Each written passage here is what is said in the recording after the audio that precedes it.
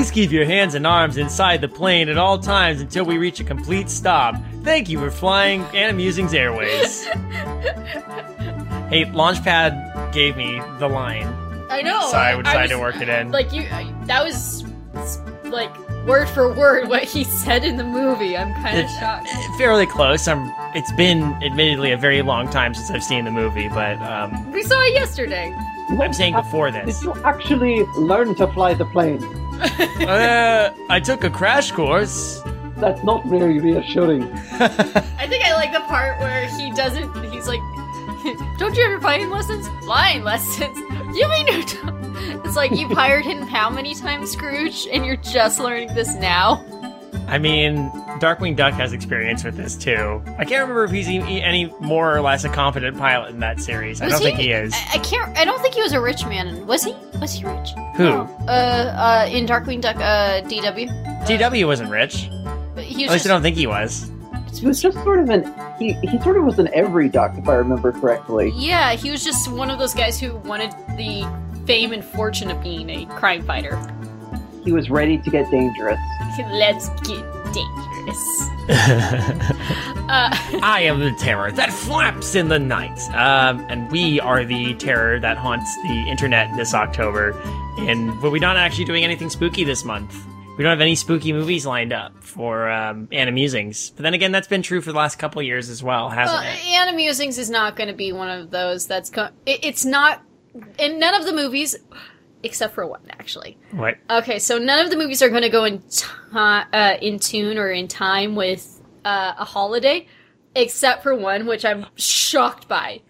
So, if we stay on schedule, which one is that? Nightmare Before Christmas is actually going to come out in December. Oh, wow. I know, I was shocked. I was like, oh my god. That's too good. So we could actually release that on Christmas if we want to. I love this idea. Well, here we are for Animusings Plus. I am your host, David King. And I am your host, Kayla King. And joining us tonight to talk about, well, we're recording this tonight, joining us on this episode to talk about a certain movie from 1990? 90, yes. 1990, featuring ducks, and more ducks. Hello, everyone. I'm Alex. Hi, I'm Heather. They've been on our show. I know they were on, Peter Pan. Peter Pan. Were they on another? Nope. Just Peter Pan. Just Peter Pan. Yeah, you're scheduled for another, though. If I recall. Besides this one? Like, aren't they doing Hunchback? Yes. Yes. That was what we were doing. They will be joining us for Hunchback of Notre Dame after this. Oh, fun. But they were like, we want to do another sooner than Hunchback of Notre Dame. And I'm like, well, we got DuckTales. DuckTales the movie, Legend of the Lost Lamp. That's what we're talking about. Yep. So, yeah, wow. It has been many a year since I watched this last. I still remember a lot of it pretty vividly, but I'm sorry, I'm diving into personal histories right away, but... Actually, that's not a bad way to begin. What is our personal history? So, okay, for those who don't know, those who are under a rock, or maybe they're from another country, I don't know. DuckTales is a TV show. Specifically, it was originally a TV show that began in the 1980s? Yes. Yes, 1980s. And then now has just been released fairly recently. I want to say like 2 years ago. They had sort of a reimagined reboot where with a different voice cast. But obviously, it's been a few years. New stories, but very much inspired by the original. Gotta say, and I'll probably mention this a few times, big fan. I actually really enjoy the new DuckTales. Oh no, it's really good. I was shocked at how good it is. It's very good. My Twitter icon is still the. I made that for you. Duck. Yeah. Yeah, I made. There's a point when the new DuckTales came out. Oh yeah, make a duck. Yeah, make a duck, and I just started making everybody their own duck. Or no, did I just show that to you? Did I make that for you? You just showed it to me. Yeah, I think there was a point where I'm like, everybody, make your own duck. Come on, let's duck this up. Yeah. you might have to cut this, David, but I almost refer to it as the Go Duck Yourself program. It's all good because we're only saying duck. It's true. We only swear if we get really waterfowl mouths. It's the Oh. Basically, we're allowed to good place it. I guess that would be. We're good placing this. Yeah. Yes. What the forking shirt? For forking shirt balls. There we go. So this is 1990. Personal histories with DuckTales, and I guess with DuckTales Legend of the Lost Lamp.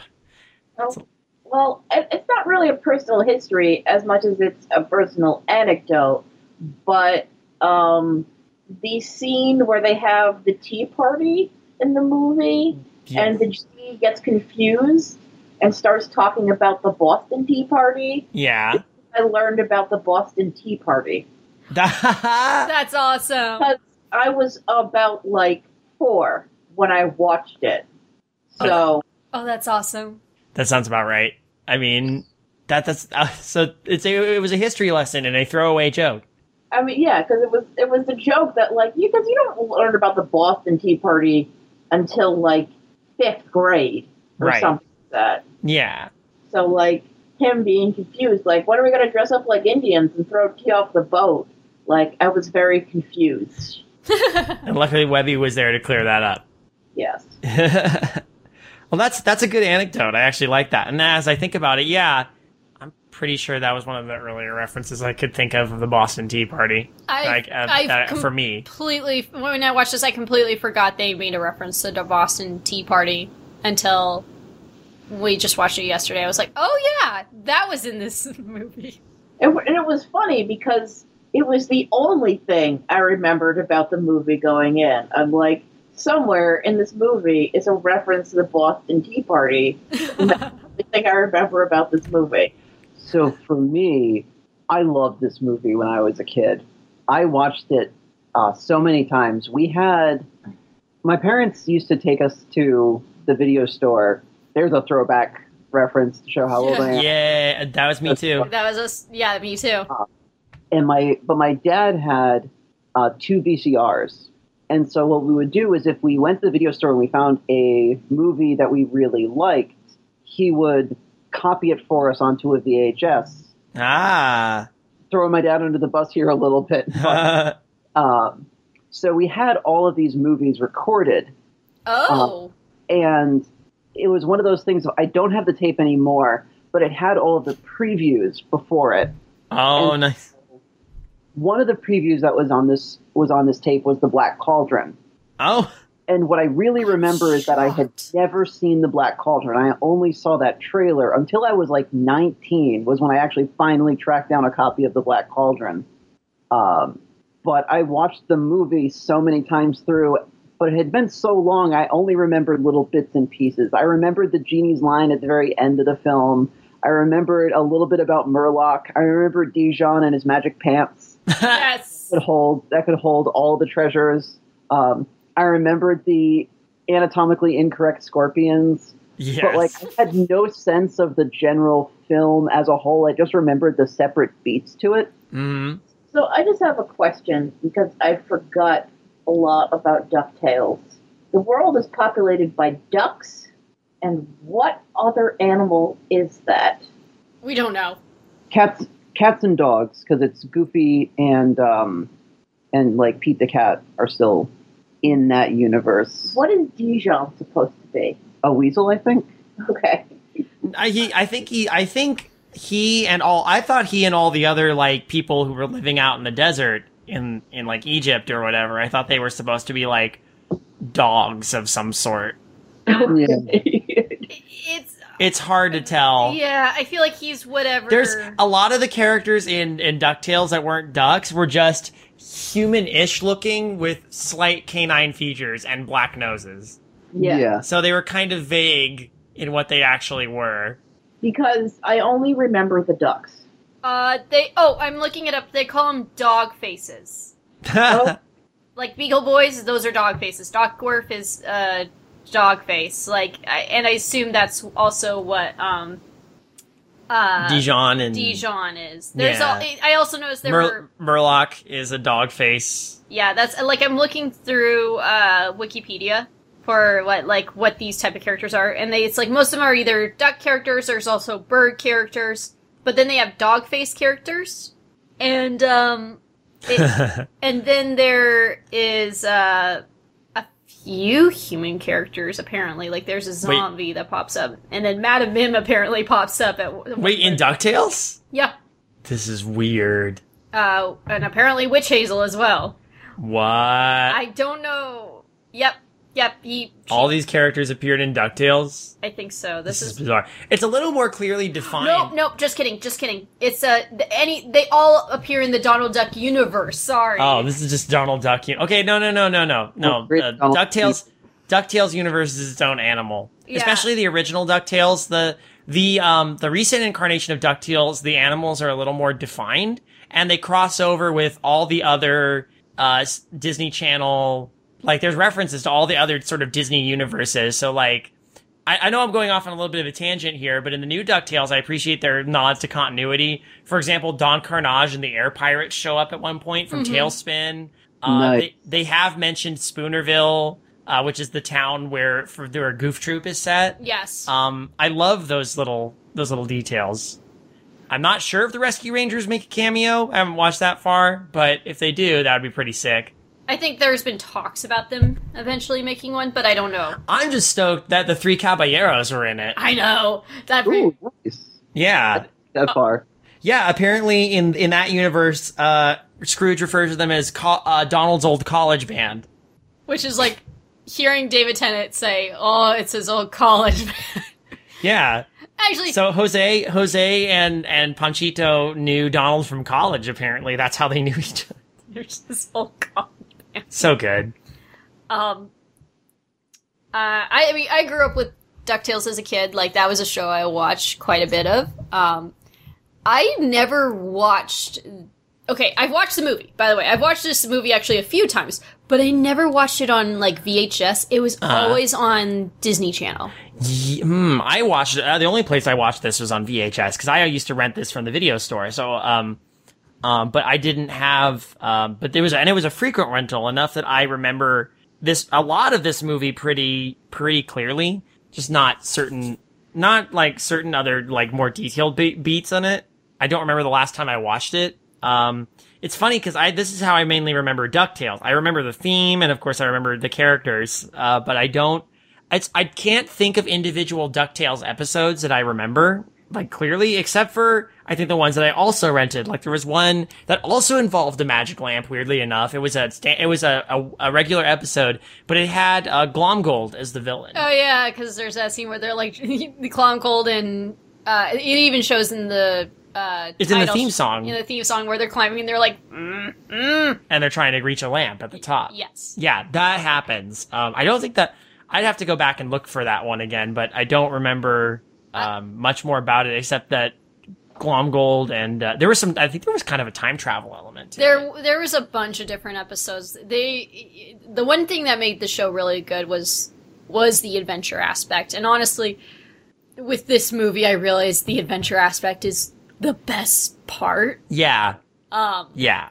And, like, the ones that I remember, I actually do remember separate episodes of DuckTales. The more vivid one was when a spell gets cast, and actually there is a point where Magica De Spell has like a romantic relationship with Scrooge McDuck at some point because of a magic spell. Yeah, it's so ridiculous.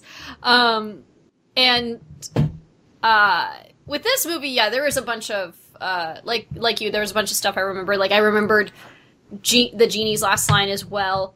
I remembered, like, the ice cream sundae. I actually remember a good chunk of the part where they are going to get the lamp, or going for the treasure. Am I the only one who was kind of disappointed that Dijon never did the MC Hammer slide while wearing those pants? Yeah. Yes, you're the only one. Sorry. Oh, because it would have been perfect. Anyway, no, I was disappointed too. That would have been great. So anyway, I was about to ask how we feel about this movie now, but I think we can talk about it as we go into the movie. Well, before that, let me give a good sense of this movie as a whole. Like, I guess the history of it. Tell us a little about this. Okay, so I had to look this up just to be sure, because this was not in my original notes, but I think it's important. The series itself premiered in September of 1987 and ran for an exact total of 100 episodes. And actually, its final episode was in November of 1990. This film came out August 3rd, 1990. So this is like the last leg. Oh my gosh. It's just like a lot of TV shows, when you think about it. Yeah, once they've hit once a TV show does the movie, it's usually on its last legs. So, generally speaking. It's not always true, but there was a point. So, originally this was going to be a 5-part episode for the TV series, but then they decided, well, let's see what happens if we release it as a feature film. Let's see how well it'll do, since basically it was kind of a test to see. This has a following. People love the show. They watched it on the Disney Afternoon. Let's see what happens if we made it into a movie and see if people will go see it. It was kind of a tester one. Yeah. And many of the animators who worked on it, by the way, came from all over the world. Most of it was worked in in their London studio as well as in Paris, and then a lot of the ink and paint and camera work was done in China as well as in Spain. Larry Ruppel, who was an American animator, gave his experience. I actually have a quote from him. He was the sole American, or the only American animator work on this. He's like, I was the sole American working at the Paris studio during this production. The other creative artists hailing mostly from France, Denmark, Australia, and Italy. As the only American on staff, there were many occasions where I had to explain to supervisors or other animators the exact meaning of some American slang phrases used in the dialogue of the script. Which makes sense. Look, the Boston Tea Party joke. Right.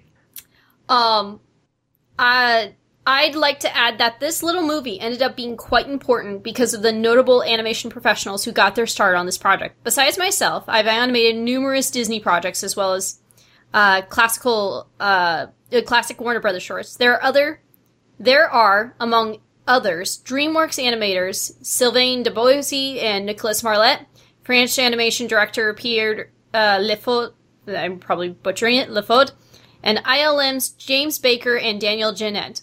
For all the Europeans working on this Disney feature, it was a dream come true, because most of us were working on a feature for the first time in our lives. In a way, it was our Snow White. Aww. So, the film itself, when it was released, it earned, $18 million. Nice. And it did make its budget, but it wasn't a success. So, it made back the money it made. Yeah. But Disney was hoping for it to be huge, but it wasn't. Yeah. And as a result, originally they were thinking, oh, we're gonna, if this does well, we could release, sequels, and there was actually gonna be a sequel for this film, but then they're like, okay, it didn't do as well, so, let's not. And then they were gonna do movies for the other Disney Afternoon shows, and that didn't happen. And here's the reason why that's Goof important. Troop. No, actually, eventually became. That's the thing. Served as the inspiration for a Goofy movie. Yeah, no, that's the idea. Goof Troop was actually going to be a movie, but then they're like, no, don't make Goof Troop a movie. Just make it a Goofy movie. Just make it about Goofy. That's it's set in the Goof Troop universe. Yeah, but they don't say it's a Goof Troop. So that's the reason why. Because this film didn't... Okay, that's the weird part. The film did well, it just didn't do amazingly well. And it's kind of like when we later get into Princess and the Frog, the same thing happened. They were expecting Princess Frog to be huge. And it was. It made good money. It did well, and it made its money back. But Disney was like, but... we expected it to be bigger. Why wasn't it bigger? And because of that, they're like, well, no, we're gonna have to stick with 3D. It's kind of silly whenever they're like, no, we're gonna expect it to be huge, and then it does well, but it's not what they expected. And then as a result, they're all like, we can't. Well, you know how it is. Yeah, exactly. Yeah. So, I guess a I guess we should talk about the movie. Now, I have a feeling that here's one thing I'll say right from the get-go. The movie's story isn't terribly complicated. No, it's No. It's really simple. I can't imagine we'll be here poring over nuances or anything. So this might be a little bit of a shorter episode. But I mean, I still want to highlight specific things, almost like, like earlier with the anecdote about the Boston Tea Party. Yeah, there's moments I think that stick out, and I definitely want to talk about those. But for the most part, I don't think we're going to be poring over this like we do certain other ones. There's not a ton of I don't mean to say this to sound callous, but there's not a ton of depth in this film. You know what I mean? We were saying the same thing earlier. We were like, I'm not sure how much there is to talk about in this movie. It's fun. It's an enjoyable movie, but it's an hour and 10 minutes. It's like 4 episodes. Also, the movie came out when I was 4, and it really, I understood it as a 4-year-old. Right.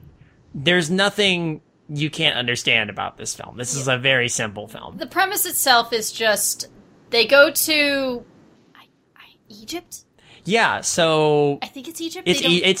It's implied to be Egypt. So they It's go to fantasy Egypt. It's fantasy Egypt. Yes, It's Duckburg, Egypt. they go to Duckburg, Egypt, and they're there to find the treasure of Alibaba.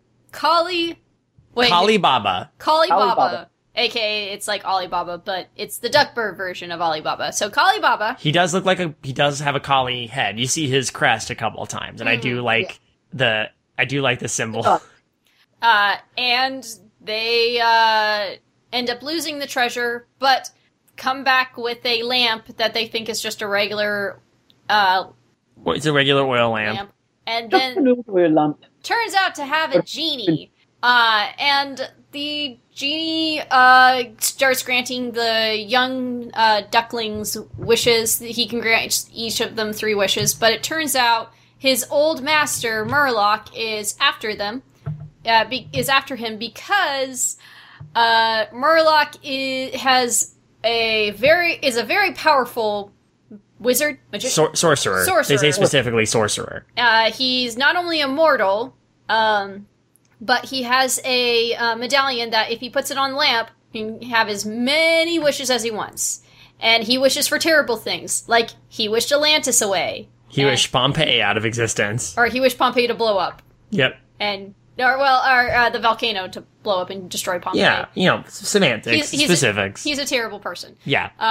And it goes from there, just Murloc coming in and then... Murloc trying to get the lamp, the kids trying to keep the lamp away from Uncle Scrooge because they don't want to lose their wish thing, and then Uncle Scrooge gets the lamp, and then... I mean, we'll talk about this more. It becomes a big battle for the lamp, and there's also a wisecracking genie involved. Gee, that sounds familiar. I know this is still a ways before Aladdin. This is 2 years I know, before but Aladdin. it's really funny that here we are with a genie-centric movie 2 years before Aladdin. By the way, Watching it again made me realize how similar it is to Aladdin. Mm-hmm. yeah, I could actually, there Using is. the final wish to free the genie, they have for to- example. They have to go into the desert to find the lamp. Right. Yes. They initially don't understand that the lamp is the great treasure, as Aladdin doesn't. But the evil sorcerer does. Oh, Evil yeah. Sorcerer does accidentally release the genie, discover that they have wishes, shrivel away several of the wishes. The bad guy gets the lamp immediately before the final wish is cast. The final wish is to free the genie. Well, I mean, they don't free the genie. He says you can be a real boy, and I'm like, wow. But he is freed technically. We'll The get. lamp does get destroyed. Yes. By the way, we'll get into that final wish later. That kind of bugs me. So yeah. So let's start at the beginning. So they're flying there. I do like the opening shot of this movie. We get a nice background, and then we got a bird. And also, have you noticed the way they move is so fluid? It's but the animation isn't amazing. It's definitely television based animation. it's amazing. There's some parts that I feel like they invested way more time and energy in. Oh, yeah. In terms of the animation compared to certain other scenes. some scenes it really shows how much effort they put into it. And others, it's not that there's not effort put throughout, but you can see the quality kind of shift in places. It like ebbs and flows. I don't know if you guys picked that up, but that's what I saw. The animation for me, when I was watching, I thought it looked almost frantic at times. Like everything was always moving, especially with the genie. Oh, yeah. Dewey and Webby. They were constantly moving, and the animation at times kind of looked jerky in that regard. Like it was almost sped up to keep it visually interesting. Yeah. But some of the scenes, like the opening with the plane flying in, or Murloc's transformations and stuff like that, those were all really good. Yeah. I actually commented to Kayla as we were watching it, all the bits where he goes from like bird to sorcerer look really good. They're very fluid. I should probably say this out loud right now. So there are 2 voice actors in here, other than the typical cast. Yeah. Mm-hmm. We have Christopher Lloyd as the villain Murloc. I will say, there's times when you're like, oh yeah, that's clearly Christopher Lloyd, but for the most part, I was like, I forget. Like, he actually does lose his voice into the character quite a bit. Murloc is your very generic, kind of magic-y McVillain dude. There's not much to say about Murloc, but, like, Christopher Lloyd does a good job with the voice. The genie is voiced by Rip Taylor, which, I'm gonna address the elephant in the room. We did not plan for this. Obviously, no one plans for these sort of things. So, Rip Taylor recently just passed away, October 6th of this year. And, which I was shocked. Like, that was one of the, it was one of those odd moments like, oh, wow. Because we were gonna record this episode and we were like, oh, wow, oh my goodness. Yeah, right? I'm sorry, I don't know how to react. In terms of, like, voices, now I know Rip Taylor was a comedian, and he actually did quite a bit of voice work, but this movie and, like, one other film is what I know him for. Right. Also, he was good friends with Liberace, apparently. Interesting. Just a fun fact. I looked up his history and all that, and it's just, I don't know him from a lot of things, but he does have a very distinct voice. I think he did fair in this role. I think he did a good job. In terms of a genie, like in the genie's character, his voice is very fitting. He's a good choice for the genie. Yeah. Except when they decide to take his character in the ending, which which I will. Do we want to? I mean, okay. You want to get it off? Do you want to get it off your chest right now? This bugged me. I feel like we might. I feel like this is, again, I said this is probably going to be a shorter episode. I don't know if we're going to hit it beat by beat by beat necessarily. Well, it's an Animeisms Plus too. Yeah, that's fair. We can do it whatever way we want. So the genie at the end, like we mentioned before, the wish is that not that he's freed. The wish is you get to be a real boy, and I'm like, hold up, what? And yeah, he gets turned into a 90s looking real boy, like with the backwards cap and everything. And he gets to be a child. So Rip Taylor's voice does not sound like a child. This is clearly like a like adult man voicing this character. And for the most part, like as a genie, yeah, that's very fitting. And as a comedian, it fits his voice. What is this whole, like, I've only just wanted to be a child boy? You sound like you're 40. You don't sound... that doesn't bother me that much. The best part is they didn't change the voice when he became a real boy. No, I know. I'm like... A 9-year-old boy with, like, a man's voice. It's not a perfect transformation. No, it's a terrible transformation. He couldn't have just been freed, like... Because, but he expressed to Scrooge when they were at the ski lodge for the archaeologist thing, the antiquity convention or whatever, that he always wanted to live like a real boy. But he has the Pinocchio mindset. But that's like a 40-year-old saying, gosh, I wish I was a real boy. Even though he's like 10,000 years old. He's never had an opportunity to be a boy, like a regular 90s kid. But then maybe he just has a deep voice. Like, Alex's brother has always had a deep voice. It's true, he has. But Like, there's a video from him at Christmas when he's 5, and it's like, does anybody have any idea what this is? but like Oh, man. Rip Taylor doesn't have a deep voice. It's a high pitched voice, but it's clearly an adult voice. It's got a raspiness to it. Yeah. So there's a little bit of age sounding to it. Oh yeah, and Not necessarily sounding old, but sounding kind of, for lack of a better term, almost used. but the funny part is, even when I was a kid, this bugged me too. Like when I remember watching this, and I remembered this scene vividly. Like when I was like 8 or 7, whatever the age I was when I last watched this, and I was just like, but why does this adult man want to be a kid?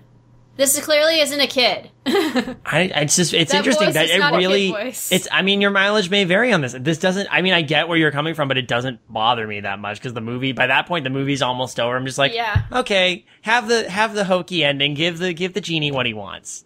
You know, I understand it makes more sense when you're Robin Williams genie and you just want to be freed and you can still just be Yeah. Robin Williams. But this is, yeah, it's a little weird, but it doesn't bother me that He much. looks like The- 90s kid. Like that outfit, man. He's granting his own wish. It's what he wanted. I want to be. He wants to be where the people are. He wants to. He be wants to wear his baseball cap backwards. and like really over the top colored clothes, like clearly dating yeah. the one part that kind of dates this movie. There's a lot that dates this movie. Let's be honest. I mean, well, Well, no, the nephews are all kind of universally just there. Webby's just kind of okay. I mean, I think my main thing that I always took away from the movie is that the nephews are as a unit one character. You want to pull them out individually? Sure. Which one is which? I don't know. What defines them as individuals? I don't know. The nephews are a unit. They're a character. They're not 3 separate characters. so They're not Huey, Dewey, and Louie. They're Huey, Dewey, and Louie. Yeah. Yeah, that's the thing. And, which is, the new DuckTales spoils us because they actually give individual personalities to each of the nephews. Which, they're also all voiced by adult men, by the way. I know, yeah, but the thing is, I don't know why so all the adult men, by the way, are like in their 20s, though. Well, no, 30s, technically. They're 30s. Mhm. But like, the way that they do their voices is, I still believe them. Even though, I still believe The them. suspension of disbelief is easier. It is. And even then, like, Russi Taylor was, like, an older woman, and she's doing the voices for all 4 kids as well. Can I say big ups to Russi Taylor, though? Like, and she passed away just this year, too. The Yeah. late, great Russi Taylor, who, the voice of the voice of Minnie Mouse for many, many, many years. But also the voice of all of the 3 nephews and, Webby. Mm-hmm. And that's, when you think about how scratchy she has to make her voice for the nephews and, like how she has to change that up, it's like, you know, I gotta commend her for having to play these 2 characters. Jeez. There's that part of me that thinks, like, they're just, like, they just put Huey, Dewey, and Louie, and she just did a voice, and then at some point the animator's like, yeah, just make, yeah, Huey. choose a nephew for this part. Yeah, just choose a nephew. Just have a nephew say Yeah. this line. It doesn't matter which Yeah. one. My biggest complaint about the film, in watching it more recently, was kind of realizing that there's really no knowledge of the stakes of how dangerous Murloc is until really late in the film. Yeah. Because the kids kind of hiding the genie from Uncle Scrooge is sort of the biggest threat they have for almost half the film. Yeah. That was the only part of this movie I remembered. I completely forgot about Murloc.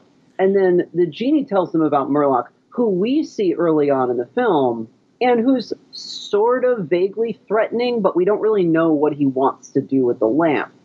It's not until the genie does his little exposition dump and tells us about the amulet that grants unlimited wishes, which is also one of those things that now, as an adult, also bugs me, because I'm like, what is this amulet that is more powerful than a genie?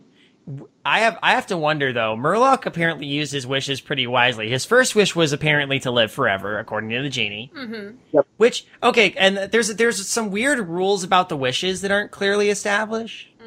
Mm-hmm. But the first, like, he apparently can't grasp he can't grant a million wishes. He can't grant world peace and happiness. That's a miracle. Because that's a miracle, not a wish.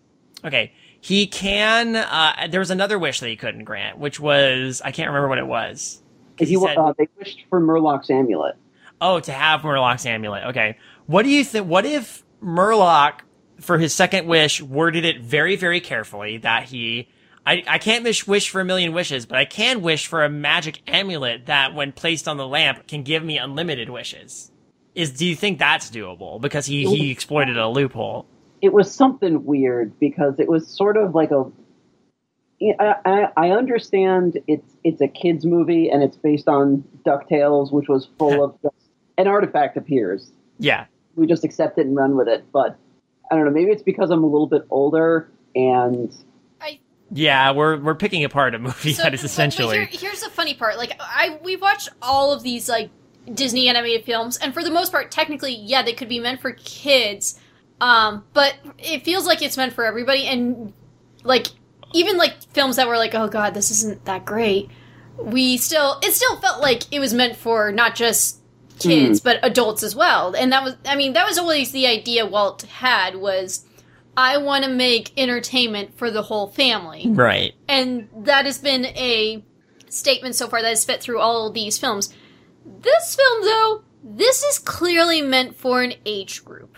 This is clearly... Yeah. This is meant for people who... The sort of demographic they had watching DuckTales. Exactly. At the time. And... Which was, us. Although... Pretty much. Exactly. Although, and...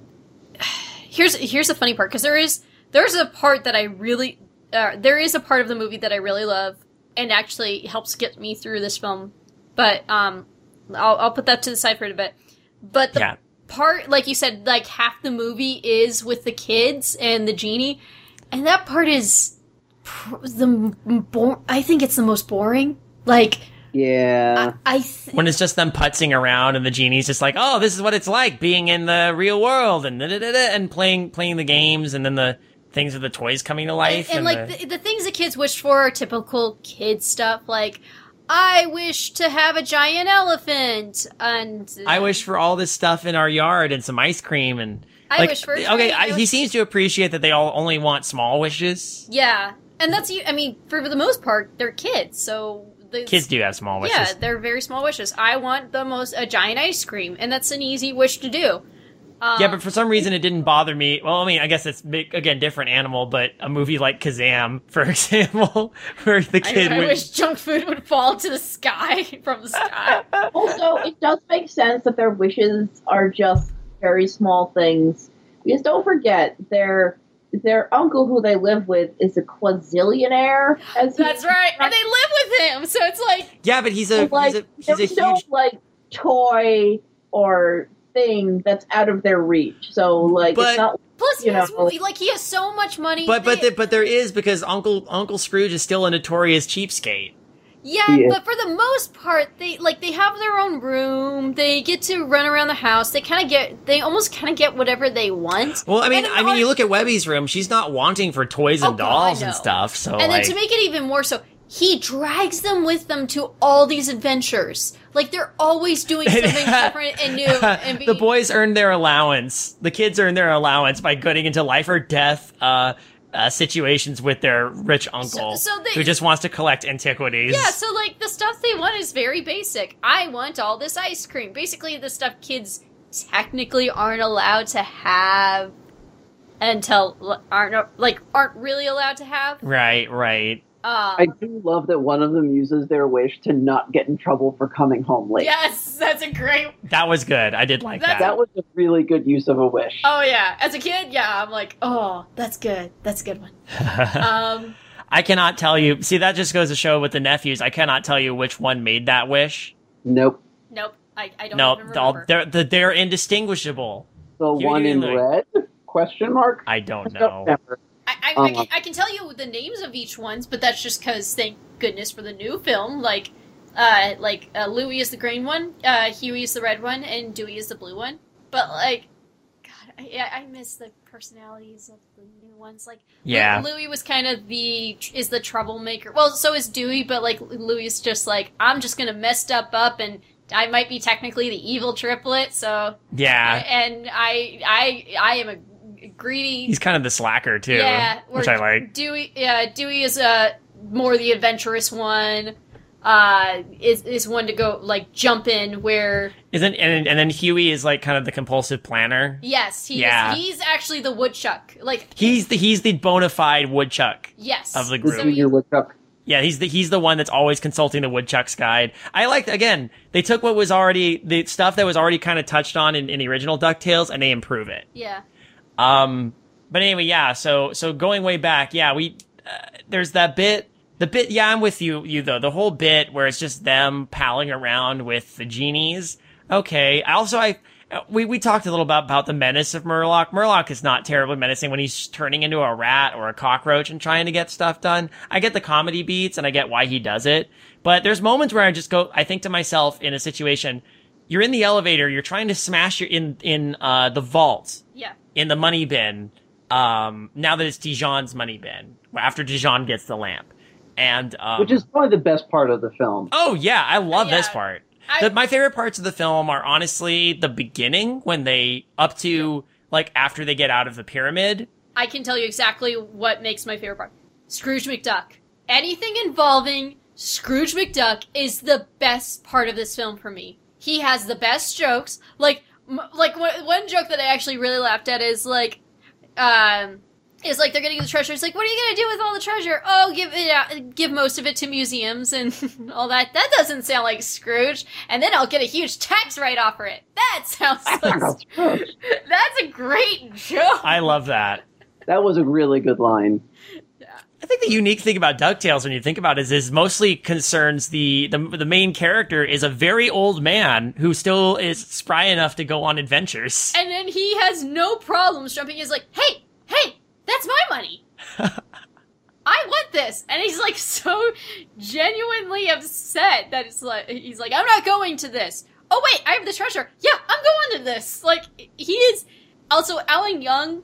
Oh, I miss him. The late great Alan Young. Alan Young did an amazing job as Scrooge. He nailed it. And like in this, he does like Scrooge is written very well. I love his character. Like he's an adventurous soul, but at the same time, he's still a stingy, really old man, stubborn old man, and the thing though, he's still got a good heart too. In the end, he's still got a good heart. And it's just like one of the funny parts is like they're gonna go break into his what used to be his money bin, and he's wearing the Scottish hat.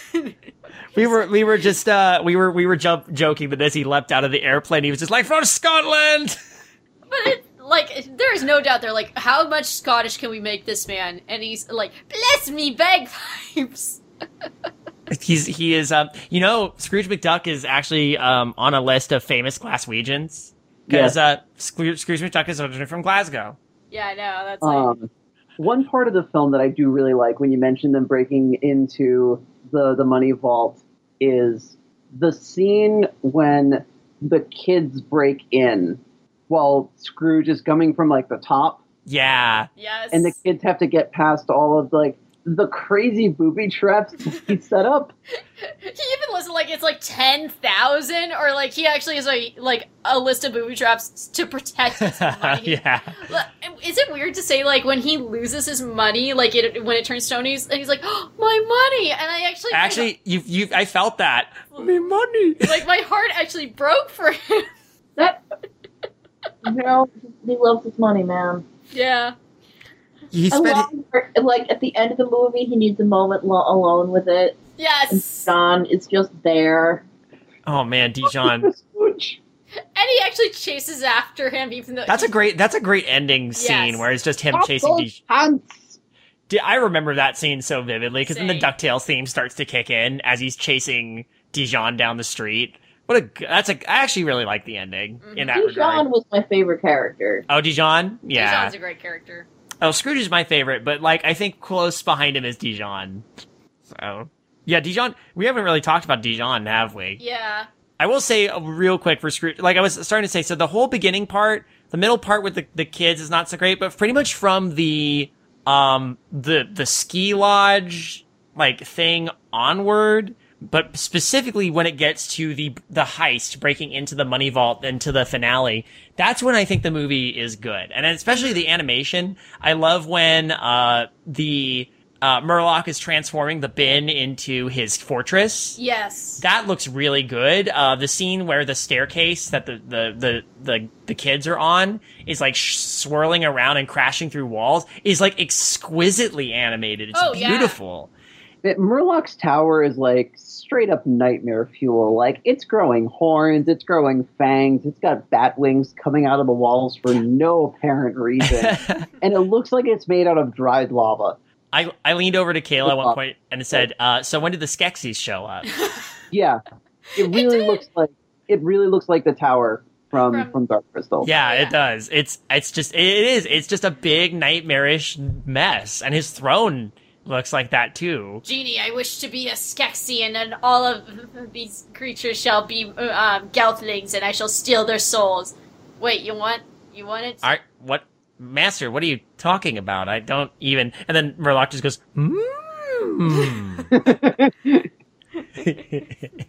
The bit where the throne unfurls that I always vividly remember that scene. Yeah, that was so cool. Yeah, oh, that was great. One scene I forgot I remembered is when he's like, cast him out, and he's like, I'm sorry, I have no choice, and then Scrooge saying, I understand. I forgot I remembered that. But... Yeah, Scrooge is just like resigned to his fate, practically. Like, he's already lost everything. Well, except his nephews. Mm-hmm. And Webby, and, I also like the fact that in this movie, the genie is clearly not bound by the same rules that Aladdin's genie is. Oh, yeah. Because this genie can straight up kill people. Oh, yeah. Absolutely. Mm-hmm. Like, it's stated that he caused the death of all those people in Atlantis and all those people in Pompeii. Pompeii especially, real thing. People actually died. Yeah, you'd think Murloc would be more careful about some of his wishes, considering what I presume is how he got the magic amulet. But he could have had the amulet before that. I will say one thing I appreciate for the continuity is that I've forgotten about this detail, but like, how come he doesn't have the lamp? Well, Kali Baba stole it from him because he's that good a thief. That's kind of cool. I like that thing. Yeah, I was wondering about that because I said to Dave, I'm like, wait, why doesn't he have it? And he's like, remember Kali Baba? I'm like, oh, that's right. It's Kali Baba's treasure. He stole it. Okay. Mm-hmm. Yeah. Gotcha. Yeah. Actually, to go back to the Pompeii thing, like you said, it was a real thing. Cool fun fact. What was this? Was this like a birthday date? This was I got it. I think I got it as a birthday thing and said, hey, you want to go? There was a, Pompeii exhibit, nearby where we live. It was at the California Science Center. They did a whole thing and it was full of artifacts from Pompeii. Like they actually had the they had the molds of like the molds of the people that were caught in the pyroclastic flows. Like it's the actual people from Pompeii. The people like frozen in terror. And right when the thing hit. Like the ash cap. Yeah, it's chilling. It's really chilling. And like all the artifacts they have are so remarkably preserved, but that's just because it was all just flash baked into preservation by the eruption. Like, it's such an important archaeological site, but just because of this huge natural disaster that essentially destroyed but also preserved so much of the city. Well, that's the thing about that type of eruption. When the pyroclastic flow comes down, that's when the cloud of the eruption is collapsing. Yeah. That thing comes rushing down the side of the mountain at 70 to 100 miles an hour. Mm-hmm. It's 200 to 500 degrees, and it's one of those things of it is literally a cloud of rocks. It is ash, it is small rocks and dust, and it's all superheated. And the thing is, when it lands, it also usually lands with rain, so it basically is forming superheated cement when it's hitting. Yep. And so that was the thing that like preserved Pompeii so well. Mm-hmm. I am an earth science and physics teacher. I was gonna say science. Sorry, I will get off my science soapbox so we can talk. No, it's good. It's good. This is fascinating. I love this. I know. I'm like, oh yeah, I forgot he's a physicist. I mean, all I did was take a course, and the one natural science course I took in college was geology. So yeah, I have a sense of it, but still, Mine was oceanography, so good choice. thank you. Anyway, so yeah, this genie, like you'd think Murloc wouldn't want any error, so he'd be like, strike! I wish that Scrooge McDuck was struck down where he stood. But he just says, no, cast him out of my home. There's a lot of room for error in there, and that's clearly what happens, because Scrooge is able to survive that, because Scrooge is a tough son of a gun. Oh yeah, He's survived so much. Isn't there like a joke I know there's a joke in like the new in the new DuckTales that we don't know how old he is, and it's like assumed he's like 100 years ago. 100 years ago? How old are you? And there's like there's a whole joke. We really don't know how old Scrooge McDuck is. Scrooge McDuck, we don't even know how many times removed an uncle he is, like how great an uncle he is to even Donald. Yeah, and then here's another funny part, too. He was probably the uncle to Donald's parents, too. Well, here's another funny part, because there's a point, actually, in the new DuckTales where, TV show where he's actually frozen for, like, 30 or 40 years. So it's like... That'll help. So, like, he's been through so many adventurous situations that have, like, held his age or have magically reverted him, etc., etc., So, like, we really have no idea how old this man is, but he's been around a very long time. Scrooge inevitably found the fountain of youth somewhere. Yeah. Let's just listen. At some point, yeah. And he is like a cockroach. He's very hard to kill. No, okay, actually, let me rephrase that. He is too stubborn to kill. When you said cockroach, it reminded me of my original point. Why didn't Murloc, while infiltrating that place as a cockroach and try to get the elevator going, just turn back into himself and then press the button? Yeah. I always wondered that. Yeah, I did too. I mean, it made for tension when Scrooge is in the elevator shaft, and man, that duck can use his cane effectively. Oh, yeah. Yes, he can. Like, he doesn't need the cane for walking. No, he just has it because, like... He's a gentleman, and he carries a gentleman's cane. That's why he has his top hat, he has his cane, and he has his spats. Yes. And even your spat collection! Yes, exactly. I like that part. Oh, Mr. Big Dog! Like, everything is gone, and his eyes just go gray, like, just... His irises, his pupils are so small in that scene. He looks utterly defeated. Poor Scrooge. I know. I do really like the fact that Disney keeps up with their ability to kill off villains bloodlessly by having them plummet to their death. So I have a key. Yeah. This is something I've been waiting to bring up. Thank you, Alex. Does this count on the plummet counter because it's not a mainline Disney film? Well, okay, how about this? This is our Anna Musings plummet counter. So we're gonna count, because it never happened in the other Anna Musings Plus films, right? No, this is the first time we've had a 90s, late 80s, early, or 90s, villain plummets to their doom death. This is going to become a trend very quickly in, as we move forward in the podcast. I think for the sake, just because it's kind of our own rules, let's make it to the plummet counter. Let's make it the whole Anna Musings, the whole Disney library. We're just looking for when a fall happens, it results in the villain's demise. Yeah, because I feel like it is a trope. Yeah, there's clearly times where, like maybe they didn't die or it's not the main villain, but it feels like it is a trope that Disney tends to fall back on in general. They're like, oh, how do we get rid of them in a way that doesn't seem that bad? Just have them fall. So I feel like, and this'll pop up in, like, let's be honest, not just the main, like, Walt Disney animated series, the main animation canon. I feel like it's also going to pop up in Anna Musings Pluses as well. So I feel like let's count it. You know what? Okay. I'm willing to count it. This is the Anna Musings plummet counter. But I mean, you can. I'll make it as a caveat that I think we might have it be sort of a like much like Anna Musings Plus is connected but separate. This is the plus plummet counter. So on the plus counter, we have our first... Well, it counts in the grand scheme. Let's just count in the grand scheme. We'll count in the grand scheme, but I also want to say this is the Anna Musings Plus first. We have our first plummet.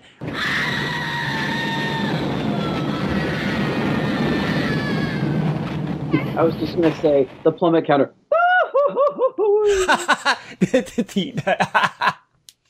I'm glad Goofy never fell to his death. Anyway.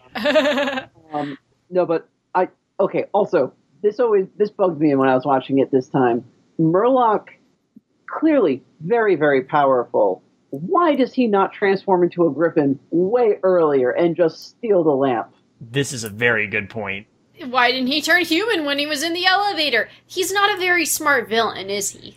But he's very smart. arrogant, He's smart enough to make good wishes. which I think he's very arrogant, which I think is why he does the whole cast him out instead of just kill him. Mm-hmm. Yeah. Um, He's your typical kids movie all powerful sorcerer / megalomaniac. Yes. yes.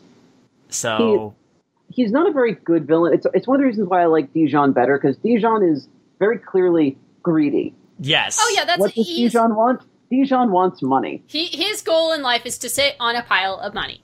Everything is so much better with money. Hence why his magical pants can carry all that money. Dijon's MC Hammer pants, his parachute pants. To carry. I love it. Yeah, we could finally talk about Dijon. At one point, Huh? or am I making that up? Did he, What when point? he got out of the plane, did his pants blow up as a parachute, or am I making that up? I Maybe don't I'm remember. I don't remember that. I don't think so. I'm making it up then. That would have been great, though. That would have been amazing. I don't think he was ever on a plane. Oh no, he got airdropped places by Murloc, But but he dropped in a thorn bush. he did drop in the thorn bush, but he never... He's like, don't land there! Don't land there! Now Dijon's great. He's clearly the comic relief sidekick for the villain, but he's a more interesting character than the villain as a result. He's greedy, he's driven by greed, And he's a very good pickpocket, apparently. by the way, is... Except also a very bad pickpocket at the same time, because stuff falls out of his pants all the time. Yes. But I love the fact that's this thing, like, he just carries all the money in his pants, and then there's so many times where he gets, like, pulled out of his pants, and then you get to see his, like, the typical, like, polka dot underwear. The boxer shorts. Yeah. Yeah. I was impressed when he steals all the silverware at the party and it I doesn't make know! a difference. I was shocked, like, I'm like, you're still wearing silverware? Okay. But then again... It's probably legit silverware. Yeah. When we were watching the film and it cuts to him inside the kitchen, Heather just says, "Oh, please take the silverware," and then he immediately starts shoving it into his pants. Punk. It's so good. Yeah. I was gonna say, is there much more to address with this one? I feel like we've hit the major beats. There could be more of a launch pad, but there wasn't. But There was enough Launchpad blundering into things. Launchpad was in it way more at the beginning. yeah. The opening scene with Launchpad, quote unquote, landing the plane and like destroying the ancient ruins. Oh man. Being older and understanding the importance of historical relics made me cringe so hard. Aw. Me too.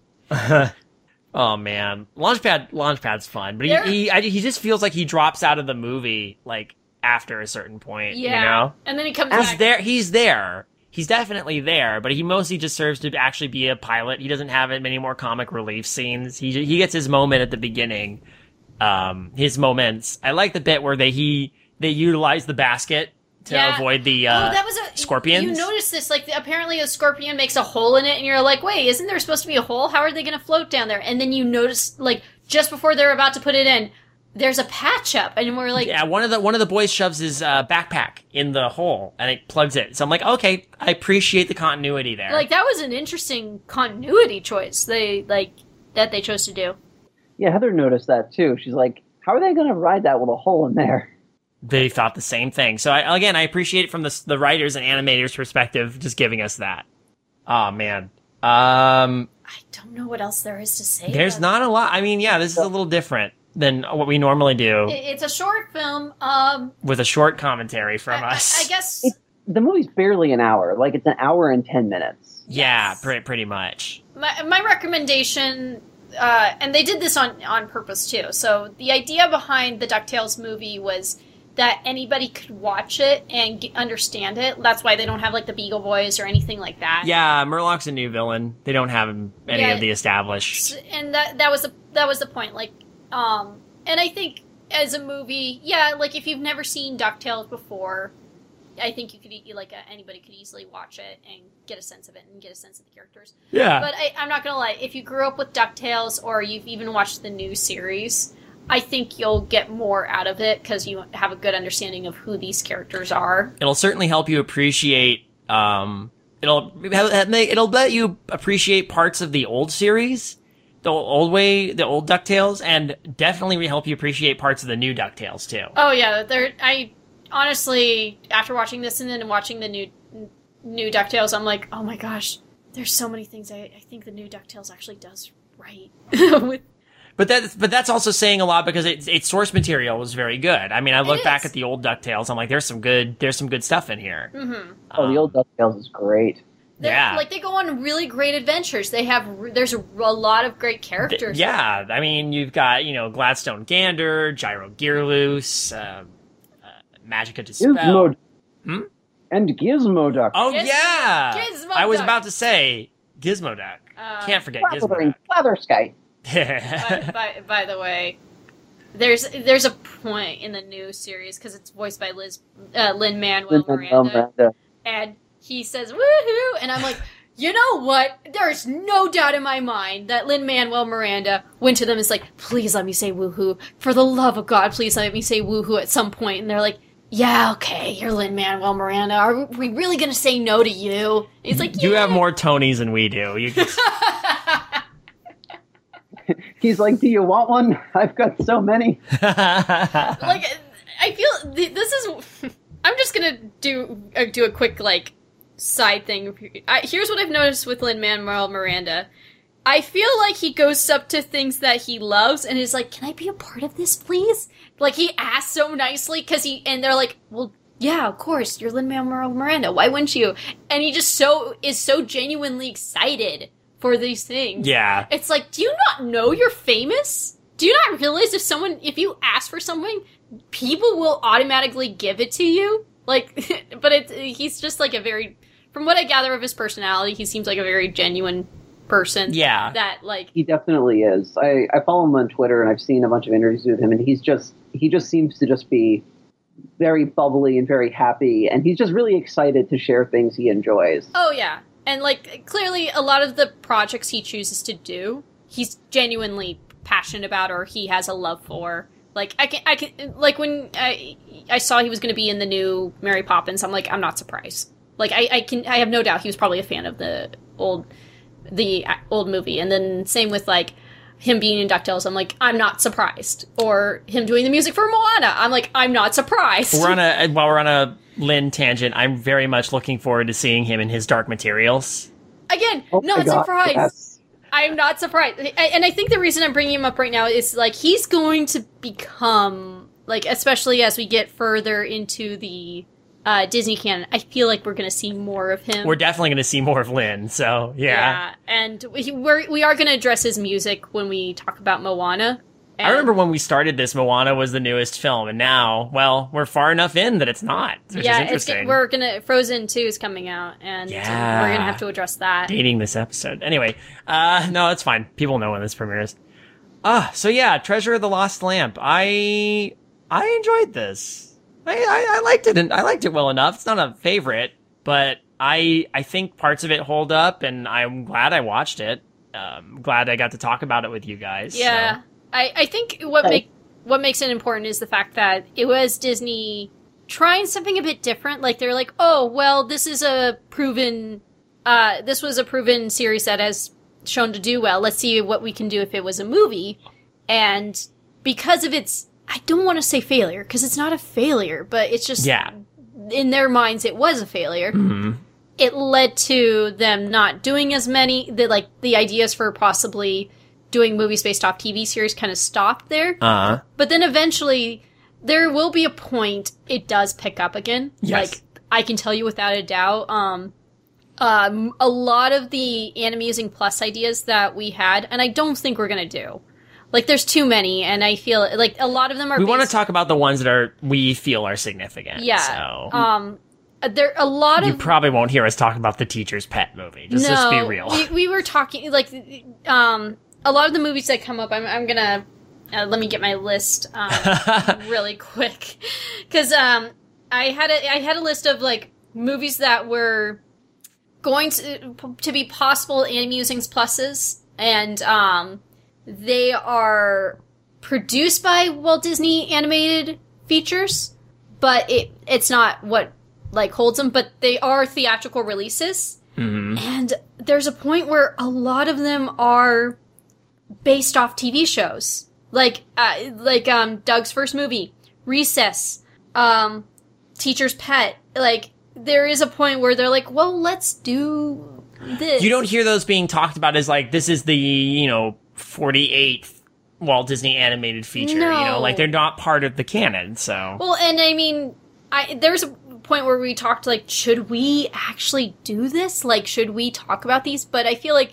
it's not as important. Yeah, we've already skipped a couple in the past even, and movies that had animation in them that Disney produced that we didn't talk about, and just because either they weren't on our radar or we felt that they weren't necessarily not worth talking about, but just we didn't want to talk about them. Well, like we decided not. Well, the one that we skipped was pointed out to us by Andrew was So Dear to My Heart. Yeah. For example, that's an older film and it has an animated lamb in it, and that's about the extent of the animation in it. But yeah, still.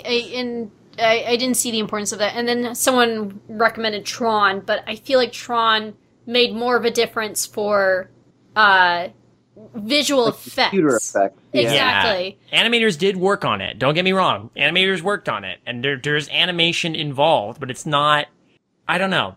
I mean, it's less but it's less animation and more 3D effects. This is a 3D effects movie, not an animated film. Right. Now, we will eventually be talking about computer-generated animation as a feature film. So, I mean, maybe we might return back to Tron. Who we knows? could always come back to Tron. Like maybe we'll see. Maybe when we get into eventually, I'm trying to think, like Pixar, like that could be. Yeah, we can go back. This influences the history of Pixar. So, but I think the problem is I feel like it's more of a visual effects film than it is a animation film.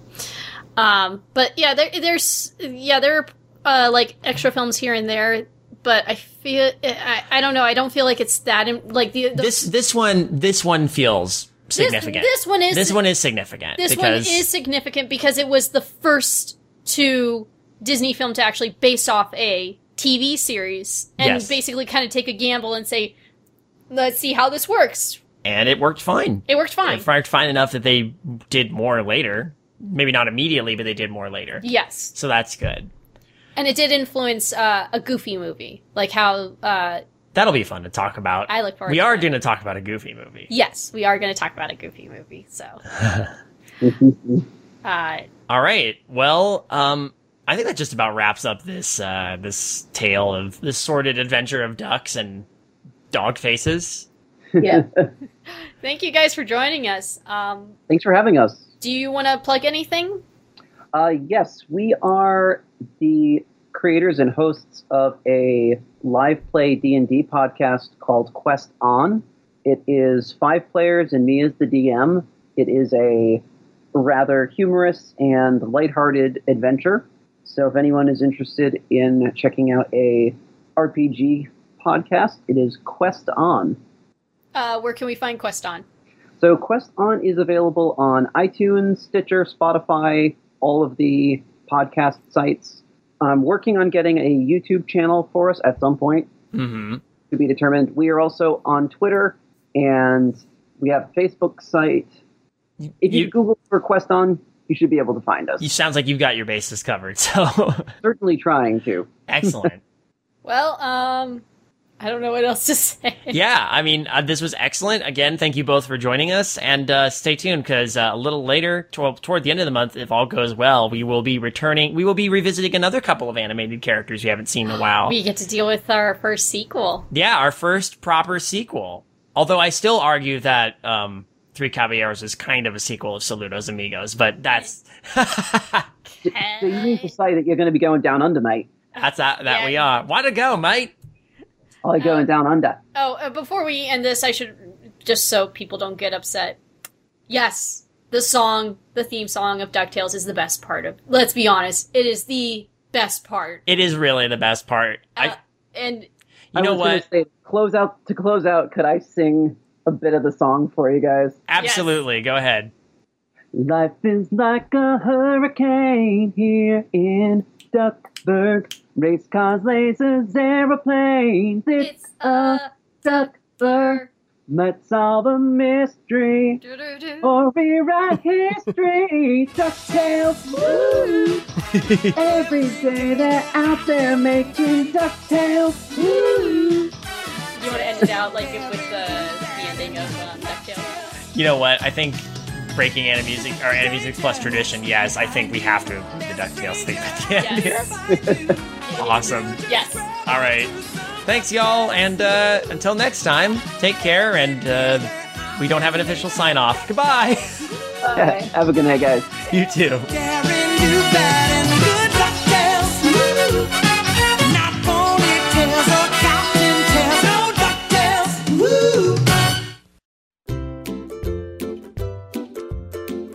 Hello, this is Brendan Creasy, and I'm the host of Radio Brendo Man, a podcast on the Benview Network. I'll be interviewing a new guest each episode on the show. We'll be talking about creating things, all things geek culture, movies, TV, and all kinds of other stuff. If that sounds cool, check out Radio Brendo Man at radiobrendo.com, BenviewNetwork.com, or in your podcast app.